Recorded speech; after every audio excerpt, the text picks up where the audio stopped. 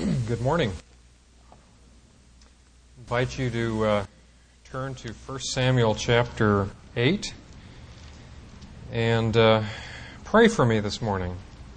Our sermon is all about inadequacy, and I have much to feel inadequate about, but above other things, I've spent the last 24 hours or so in bed with a case of the crud, and I'm living on chloroseptic spray and hoping that my voice lasts for this hour together.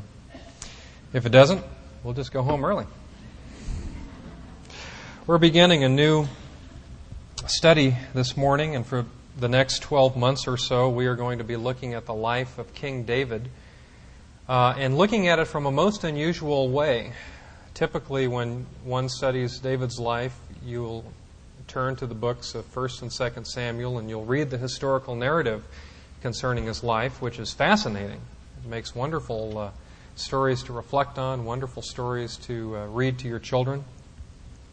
But there's another half to David's life, and that's found in the book of Psalms. And so this year, what we're going to be doing is going back and forth between the historical narrative, the description of the particular incident in David's life, and then the book of Psalms to read his diary, to read his heart's perspective on what he was experiencing as he went through that particular event in his life. I might add that growth groups will be starting this week, and we'll be studying 1 Samuel 16. If you're interested in visiting a growth group, there's information in the back of the auditorium. I invite you to find a group where you can become involved and actually have a chance to interact together over these passages before we study them. But this morning I'm going to try something very unique.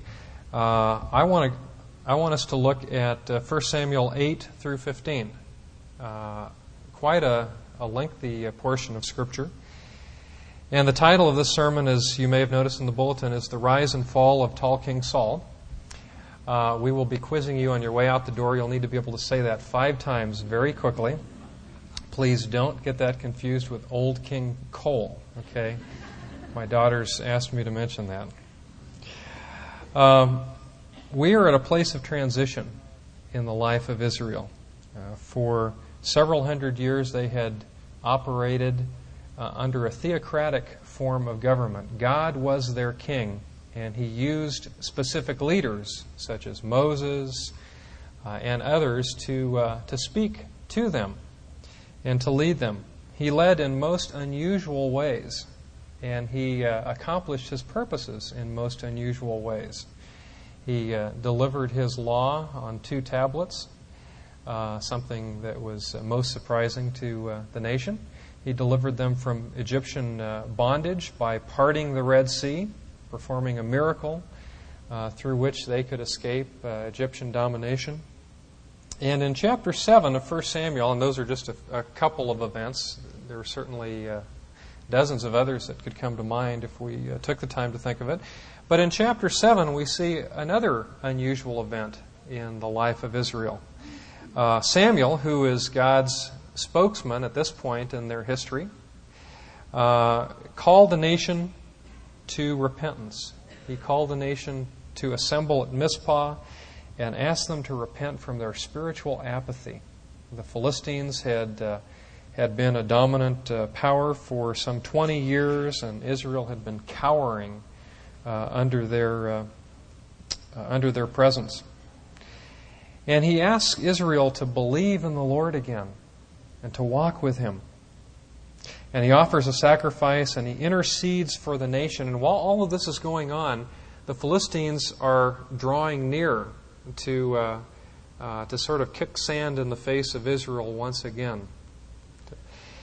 And as they draw near, and as they see Samuel calling the nation to repentance and sacrificing and interceding for the nation, their energies in opposition to Israel grow fierce, and the Lord responds in a miraculous way. And He brings about a storm that routs the enemy and sends them to flight. And God's children have nothing more to do than to simply chase them back to their own borders.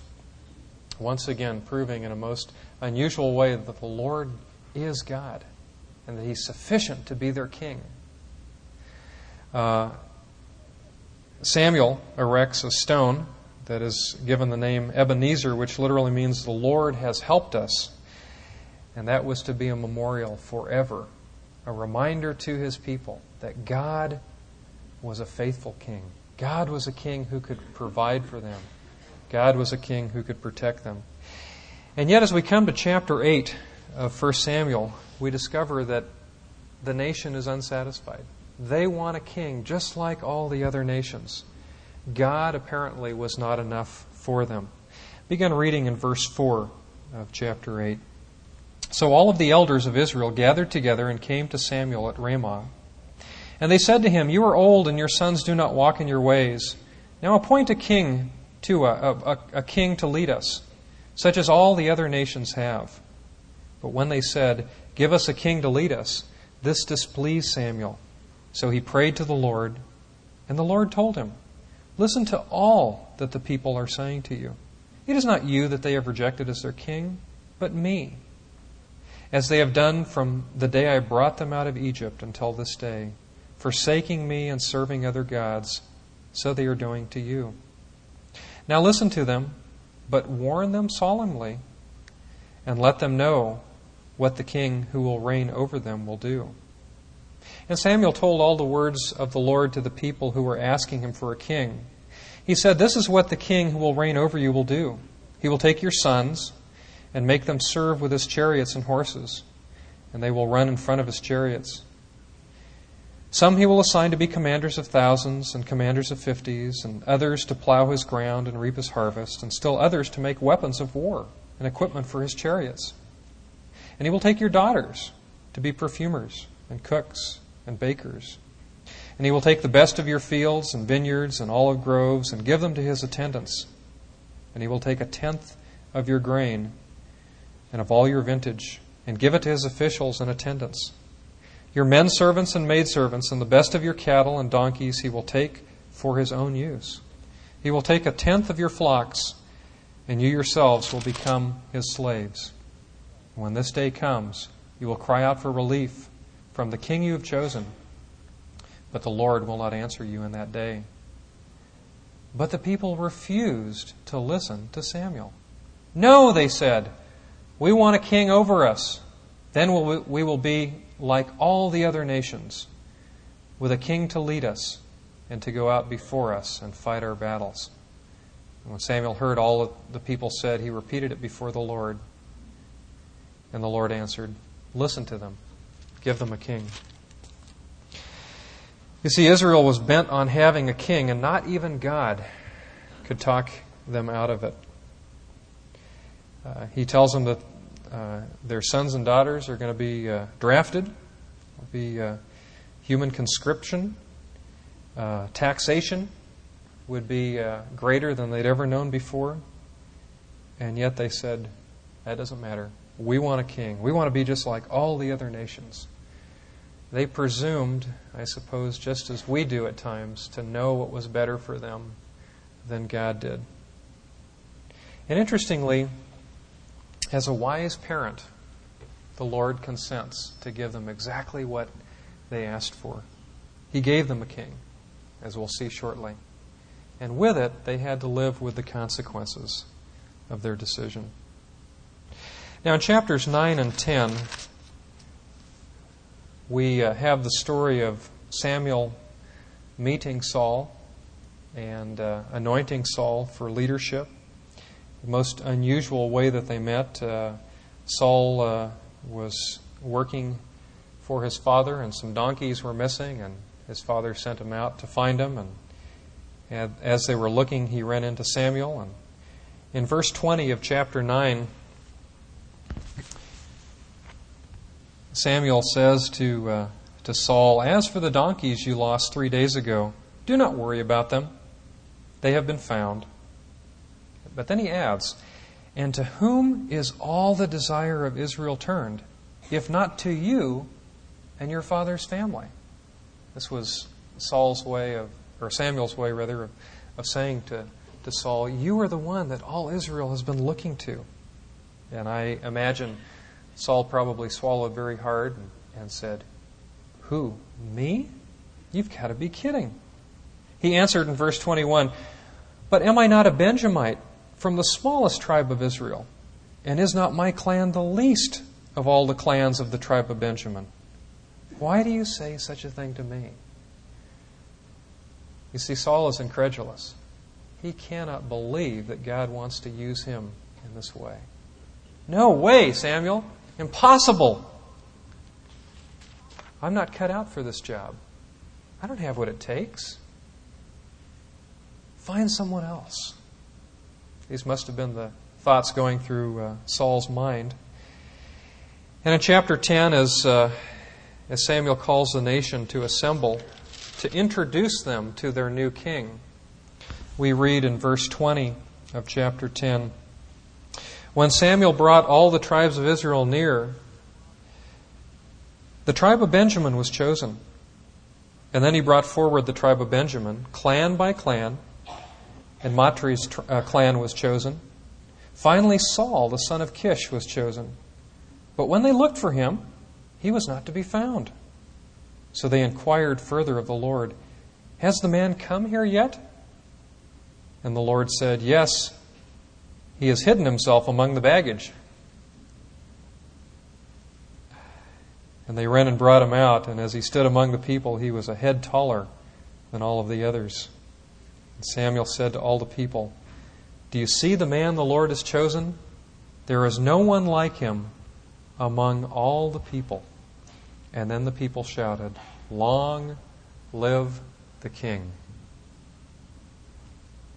It's interesting, on Saul's big day, rather than confidently stepping forward, he finds himself hiding among the baggage. And I suspect that was quite a trick considering his height. Here he was, hunkered down, cowering behind the luggage.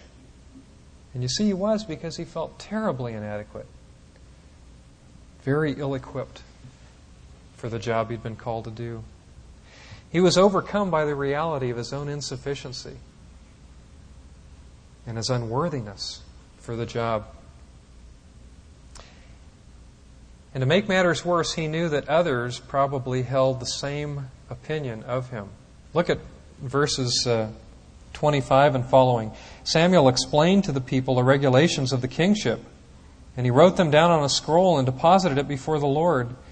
And then Samuel dismissed the people, each to his own home.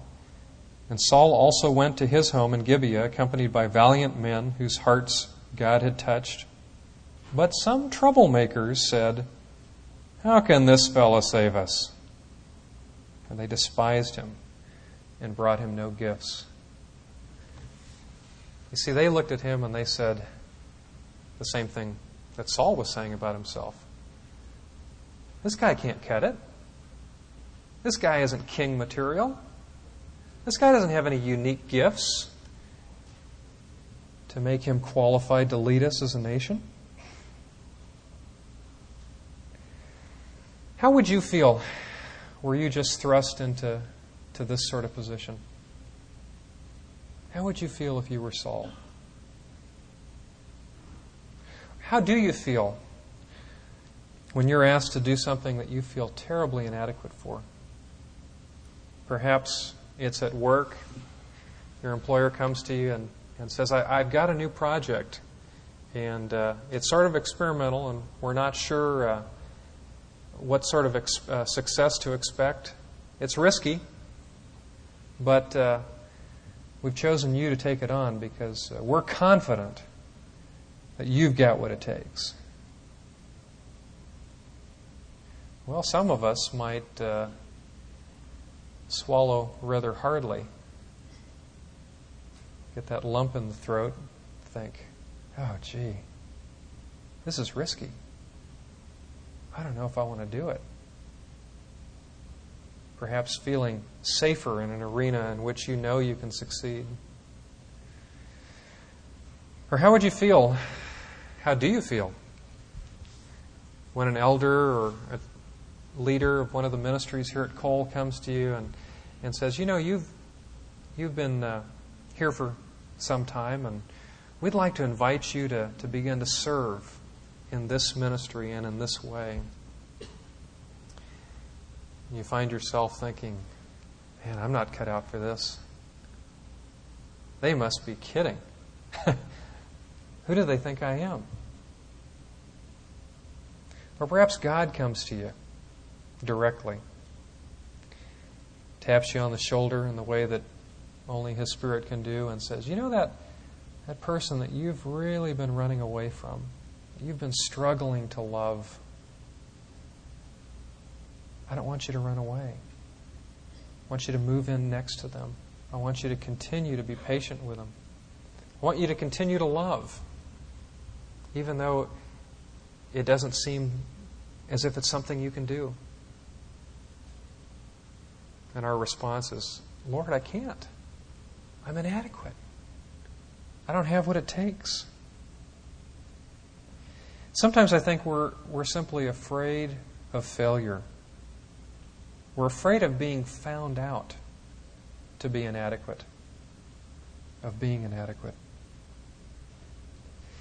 Because you see, I really believe that deep down inside, what we want most of all is to feel good about who we are. And generally, we look to others to give us that sense of affirmation. If we're respected, if we're loved, if we're thought highly of, then we feel good about who we are. And if people don't respond to us in that way, if their respect is sort of suspect, at least from our perspective, we have a sense of loss.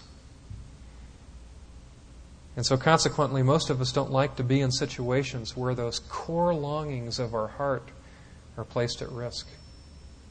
We choose to operate in arenas in which we know we can succeed, where we'll be safe, where our feelings of inadequacy don't have to be threatened, where we don't have to be found out. See, Saul had no choice. He was introduced as the new king. He came from good family stock. He was well educated. He possessed a striking appearance. We're told that he stood head and shoulders above everyone else in the nation. And yet he lacked the self-confidence that we would expect from a head of state. And worse still, he feared that the minority opinion regarding himself, an opinion, I might add, that he agreed with, would become the majority opinion. That everyone would see that he was a failure, that he didn't have what it took to be king. And so from this point forward, for the next 40 years, Saul tried to prove himself. He tried to establish his reign by validating his leadership and by proving his critics wrong.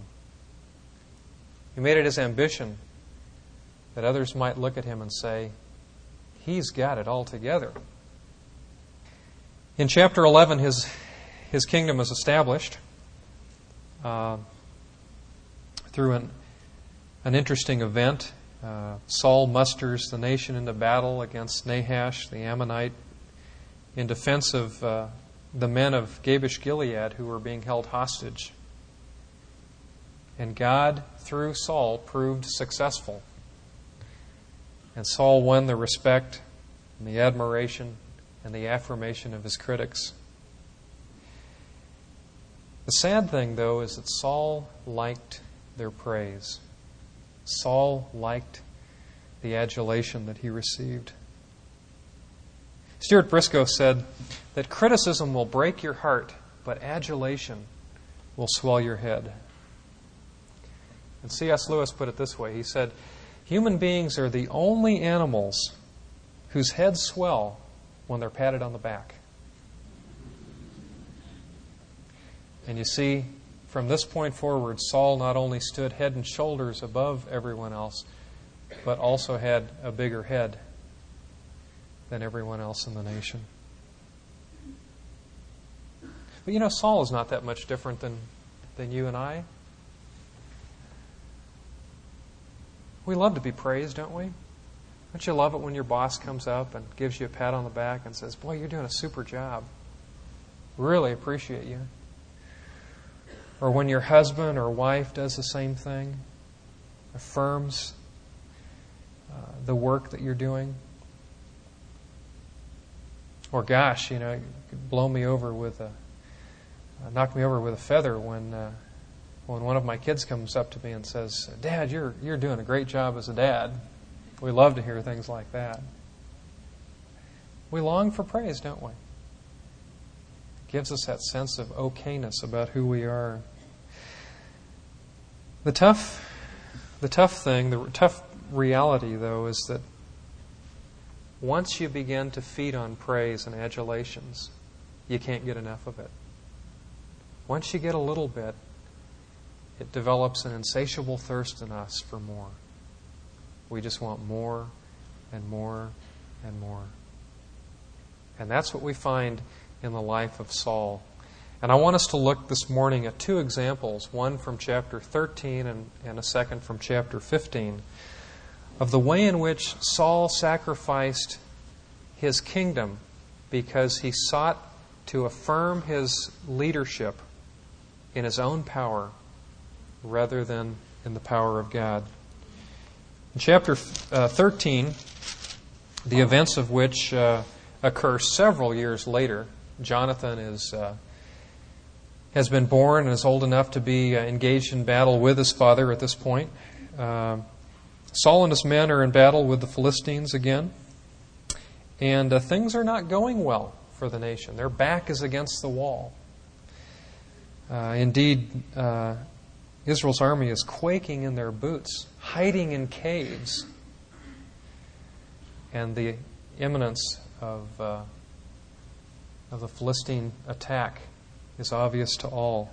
And they're afraid because Samuel has delayed coming. Samuel, who promised to come 7 days later and present a fellowship and a burnt offering as a way of seeking the favor of God for success in battle, had delayed his arrival. And the troops are beginning to lose their morale. They're beginning to scatter. Chapter 13, beginning in verse 7. Saul remained at Gilgal, and all the troops with him were quaking with fear. He waited 7 days, the time set by Samuel, but Samuel did not come to Gilgal. And Saul's men began to scatter. And so he said, "Bring me the burnt offering and the fellowship offerings." And Saul offered up the burnt offering Just as he finished making the offering, Samuel arrived. And Saul went out to greet him. "What have you done?" asked Samuel. Saul replied, "Well, when I saw that the men were scattering, and that you did not come at the set time, and that the Philistines were assembling at Michmash, I thought, now the Philistines will come down against me at Gilgal, and I have not sought the Lord's favor. So I felt compelled to offer the burnt offering." You see what possessed Saul to do what he did? He knew he was breaking the law, Levitical law, and had to be a Levite to offer such sacrifices. And so what Saul did was a grievous transgression of the law. But what possessed him to do it? It was fear. Fear of losing the determination of his men to fight. They were beginning to lose morale and beginning to scatter. Fear of losing the battle itself. But ultimately, it was fear of losing face with his people. Losing their respect. Losing their willingness to follow him. Ultimately, losing their praise. And so Saul takes matters into his own hands. He decides, I've got to do something, rather than wait. He was kind of a take charge kind of guy by this point in his life. He looked at the situation, he calculated his own resources and decided, this is what I'll do. This will rally the troops together. And sure enough, it did. Interestingly, the troops rallied after Saul did this. Even though he sinned, it was effective in terms of mustering his army. Do you ever find yourself doing that? Do you ever find yourself growing impatient with God God, I've got this problem. And I've been talking to you about it for, it seems like forever. You haven't done anything yet. And I'm growing tired of waiting. What are you inclined to do? If you're like me, you're probably inclined to start figuring out all the angles, applying your own ingenuity. The Scriptures do say God helps those who help themselves, right? And so we begin to plot and scheme and plan. And yet, as Samuel goes on to say in verse 13, you acted foolishly, Saul. You acted foolishly. You see, it's foolish to run ahead of God. It's foolish to try to do His work for Him. But it's also costly. Samuel goes on to say, you have not kept the command the Lord your God gave you. If you had, He would have established your kingdom over Israel for all time. But now your kingdom will not endure. The Lord has sought out a man after His own heart and appointed him leader of His people, because you have not kept the Lord's command. It was costly because it cost Saul the kingdom. It was foolish because it cost him an opportunity to see God work as God had worked so many times before in miraculous ways. And the same thing is true when we run ahead of God. We miss out on opportunities to see Him work in our lives. We say, well, I got the job done. But our faith remains the same. In fact, sometimes it recedes because we don't get to see God work. And the result is twofold. It develops in us a sense of pride, a false sense of pride, because we begin to think far too highly of ourselves. We begin to think that we can cut it on our own. The second thing it does, though, is even more subtle. It develops a sense of spiritual weariness, because we grow tired of doing God's job for Him. See that? Weariness and apathy. God, where were you? You didn't come through, so I had to do it for you. And we begin to live as practical atheists, choosing to make these decisions ourselves, choosing to live in dependence upon our own resources. And the bottom line is that our confidence in God is shaken. It's eroded. He no longer becomes the first person we turn to when we're in trouble. You want to know if you're confidently trusting God? The best way to know is the next time you find yourself in trouble, be honest with yourself about where you turn first. Do you turn to self to figure it out? If so, that's who you're depending on. Do you turn to someone else to help you figure it out? If so, you're depending on them. The Lord wants us to turn to Him first. He wanted Saul to turn to Him first, to assemble the troops and say, guys, we need to wait, because Samuel is God's spokesman, and he said he'd be here, and he's going to be. And we need to wait, and we need to trust God, because God is going to be strong through us in spite of our weaknesses. But instead, Saul took matters into his own hands. There's a second example, and that's in chapter 15. Beginning in verse 1, Samuel said to Saul, I am the one the Lord sent to anoint you king over His people Israel. So listen now to the message from the Lord. This is what the Lord Almighty says. I will punish the Amalekites for what they did to Israel when they waylaid them as they came up from Egypt. Now go, attack the Amalekites and totally destroy everything that belongs to them. Do not spare them. Put them to death, men and women, children and infants, cattle and sheep, camels and donkeys.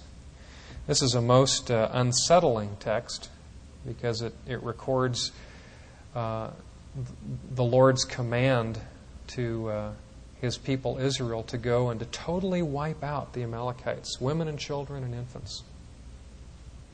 We read that and we think, oh, how can that be consistent with the God of love that we read of in the New Testament? I think what we need to understand is who these people were. The Amalekites were a thoroughly wicked people. They were nomadic raiders, marauders, thieves, murderers. They trained their children to show no mercy toward those that they attacked. They killed first and asked questions later. And nearly 400 years earlier, the Amalekites had attacked Israel as they made their way up from Egypt under Moses' leadership. And yet God had shown tremendous patience toward these people. And for 400 years had allowed them to continue to live without judging their sin. Presumably hoping that through seeing the life of faith lived out in His people, they might come to repentance. And yet they didn't. It was time for judgment, and God chose Saul to lead the nation of Israel, a sinful nation as well, to judge these sinful people in much the same way as He would later use Assyria and Babylon to judge His own people. I want to read verses 4 through 21, and I want you to notice the pronouns that are used in this narrative. So Saul summoned the men and mustered them at Telaim, 200,000 foot soldiers and 10,000 men from Judah. And Saul went to the city of Amalek and set an ambush in the ravine. And then he said to the Kenites, "Go away, leave the Amalekites, so that I do not destroy you along with them. For you showed kindness to all the Israelites when they came up out of Egypt." And so the Kenites moved away from the Amalekites. And then Saul attacked the Amalekites, all the way from Havilah to Shur, to the east of Egypt. He took Agag, king of the Amalekites, alive. And all of his people he totally destroyed with the sword. But Saul and the army spared Agag and the best of the sheep and the cattle, the fat calves and lambs, everything that was good. These they were unwilling to destroy completely. But everything that was despised and weak they totally destroyed. Then the word of the Lord came to Samuel. "I am grieved that I have made Saul king, because he has turned away from me and has not carried out my instructions." Samuel was troubled, and he cried out to the Lord all that night. And early in the morning Samuel got up and went to meet Saul. But he was told that Saul had gone to Carmel. There he has set up a monument in his own honor, and has turned and gone on down to Gilgal. When Samuel reached him, Saul said, "The Lord bless you. I have carried out the Lord's instructions." But Samuel said, "What then is this bleating of sheep in my ears? What is this lowing of cattle that I hear?" Saul answered, "The soldiers brought them from the Amalekites. They spared the best of the sheep and cattle to sacrifice to the Lord your God, but we totally destroyed the rest." "Stop," Samuel said to Saul. "Let me tell you what the Lord said to me last night." "Tell me," Saul replied. Samuel said, "Although you were once small in your own eyes, did you not become the head of the tribes of Israel? The Lord anointed you king over Israel, and He sent you on a mission, saying, 'Go and completely destroy those wicked people, the Amalekites. Make war on them until you have wiped them out.' Why did you not obey the Lord? Why did you pounce on the plunder and do evil in the eyes of the Lord?" "But I did obey the Lord," Saul said. "I went on the mission the Lord assigned me. I completely destroyed the Amalekites and brought back Agag, their king."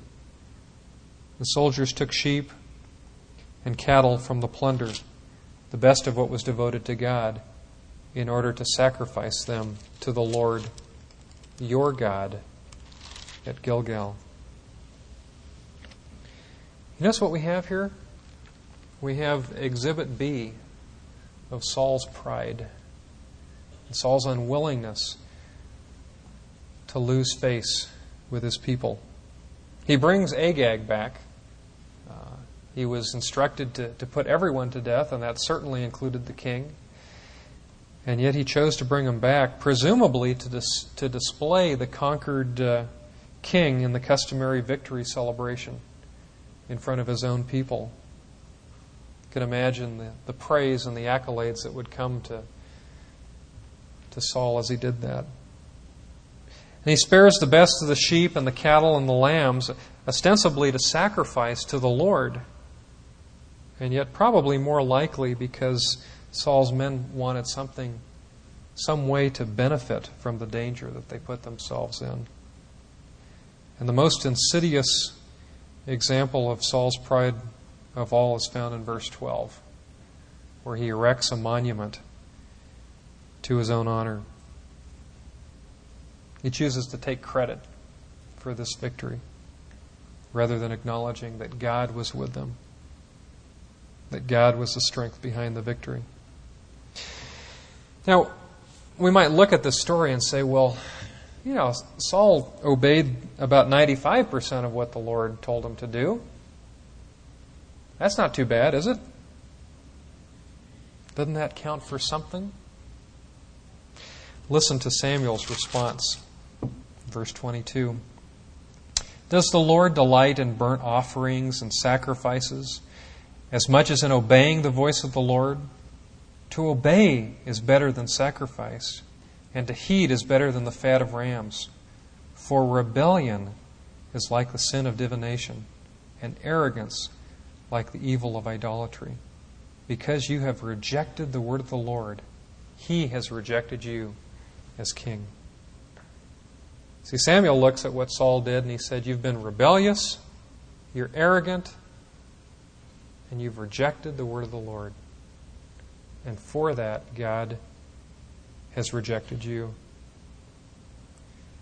In verses 24 and following, Samuel is quick to confess his sin and to ask for forgiveness. But as we read it, it just doesn't have the ring of truth to it. It has a sense of hollowness. Listen, then Saul said to Samuel, I have sinned. I have violated the Lord's command and your instructions. And then he says, why? I was afraid of the people, and so I gave in to them. Afraid of what? Well, he was afraid of their displeasure with him. He was afraid of losing face, losing their respect. Now I beg you, forgive my sin and come back with me, so that I may worship the Lord. But Samuel said to him, I will not go back with you. You have rejected the word of the Lord, and the Lord has rejected you as king over Israel. And as Samuel turned to leave, Saul caught hold of the edge of his robe, and it tore. And Samuel said to him, the Lord has torn the kingdom of Israel from you today and has given it to one of your neighbors, to one better than you. He who is the glory of Israel does not lie or change his mind, for he is not a man that he should change his mind. And then perhaps the most telling statement of all, Saul replied, I have sinned, but please honor me before the elders of my people and before Israel. Come back with me so that I may worship the Lord, your God. You see, Saul was still far too concerned with how he looked. He confesses his sin, but he really doesn't understand it. He doesn't fully appreciate the ugliness of his self-centeredness and his pride. He excuses it. I was afraid of the people, so I gave in to them. And he still wants to be patted on the back. Please honor me. Don't let me look bad in front of my people. And as the story goes on to say, it was Samuel who had to put Agag to death. You see, Saul's problem was not arrogance. Saul's problem was not inadequacy. Saul's problem was that he'd never turned to God. In 1 Chronicles 13, when David is anointed to serve as king over the people, he calls the nation together. This is his first kingly act. 1 Chronicles 13, verse 2, he then said to the whole assembly of Israel, if it seems good to you, and if it is the will of the Lord your God, let us send word far and wide to the rest of our brothers throughout the territories of Israel, and also to the priests and the Levites who are with them in their towns and pasture lands, to come and join us. Let us bring the ark of our God back to us, for we did not inquire of it during the reign of Saul. You see, the ark represented the presence of God, and it resided in Abinadab's house, just a few miles away from Jerusalem. And for 40 years of Saul's reign, it sat there because Saul never pursued it. He never pursued the Lord his God. Saul spent instead his life pretending to be sufficient and adequate, yet always knowing deep down inside that he didn't have what it took. He spent his life trying to hide his inadequacy. See, Saul didn't learn the secret of God's sufficiency. He never heard the Lord say to him, as the Lord said to Paul, my grace is sufficient for you, for my power is perfected in your weakness. And that's the lesson that we need to learn today. You know, it's okay to be inadequate. It's okay to be insufficient, to be weak, to be frail. It's okay to fail. We all do. Struggling is permissible. Whether it's in our homes, in our marriages, with our children, whether it's at work, whether it's here in the church in relationships, or in our relationship with God, it's okay to not be okay. That's the point of this story. The question is this: in the face of our inadequacies and in the face of our fears and our weaknesses, will we turn to God and let Him overwhelm us with His unconditional love and with His grace and with His strength? Or instead, will we continue to pretend? Will we continue to rely on self? I want to promise you today that if you turn to God, your load will be a whole lot lighter. And your relationship with God will be much more meaningful. And your fellowship with one another will be much richer. Let's pray. Father, deliver us from this feeling that we have to have it all together, that we have to be adequate. For Lord, that feeling is incongruent with reality. Deep within our souls, we know that we don't have what it takes to live life as you intended us to live it. Free us from the feeling that we have to pretend. Lord, free us up to share our struggles with one another, to admit failure, to admit the fear of failure, both to one another as well as to you. And Lord, teach us what it means to experience the strength of your grace and your sufficiency. We pray in Jesus' name. Amen.